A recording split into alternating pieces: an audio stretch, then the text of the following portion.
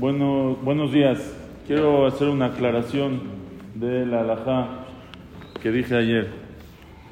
¿Qué pasa una persona que va a una casa? Dijimos que Tebilat Kelim, una persona tiene que tener sus kelim todos hechos tebilá.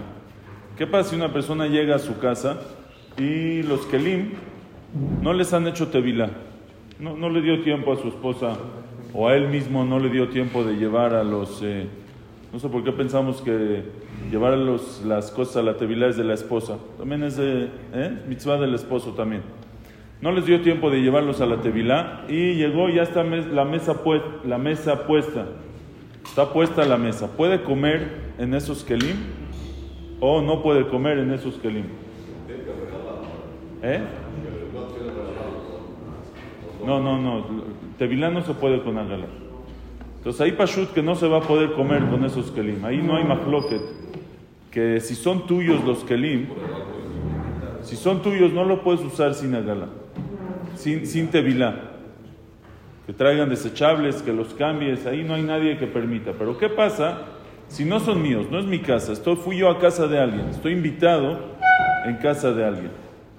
Entonces, si estoy invitado en casa de alguien, y no es afek, yo sé que no le han hecho tebilá a esos kelim, es vadai, ¿puedo comer en esa casa o no puedo comer en esa casa? Entonces, en verdad, yo ayer les dije que no se puede, y así dicen los poskim, y así también dice el Yalkut Yosef. Chom Badia Yosef trae, dice, amitareach etzel javero shelo itbil et hakelim, en leoreach lishtamesh bekelim shelo utbelu. No se puede usar los kelim que no les hicieron tebilá, así dice Chom Badia. ¿Qué tengo que hacer? Lo puedes pasar, como dijimos, la comida no se hace azul. No se prohíbe la comida, la puedes pasar a un plato desechable, lo puedes pasar y así comértelo.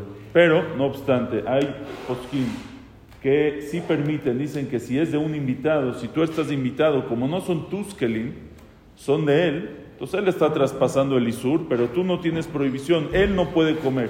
El dueño no puede comer con sus kelim hasta que les haga tebilá, pero uno que no es el dueño, sí puede. Y así también dicen, menciona Bashaul en el Or Lezion, que si es Shat Adachak, dice, si lo vas a avergonzar, si se va a avergonzar, es un momento, está difícil la situación, sí se puede comer en esos kelim cuando no les han hecho, aunque tú sepas que no les han hecho tevilá. Por eso vi algunos poskim que dicen, mira, depende, si son kelim que es de oraitá, trata de no comer con kelim de oraitá, cosas que son de metal.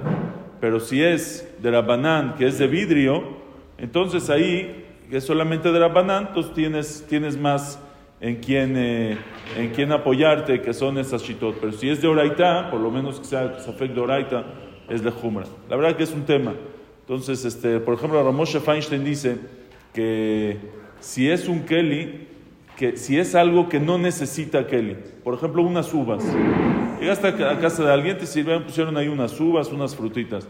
Las uvas, en verdad no necesitas un plato para las uvas. También si están en la mesa, se comen igual las uvas. Una sopa necesita un plato, porque si no hay plato, se deshace todo. Pero entonces él dice, algo que no necesita plato, y te lo comes con la mano, no usas el dedo, te comes las uvas con la mano, ahí no tienes que hacer un escándalo. Pero según esto, un vaso, una taza de café, va a ser va a ser un problema. Si es de vidrio, solamente de la banana. Muchas veces son de barro, entonces todavía es patur legambre.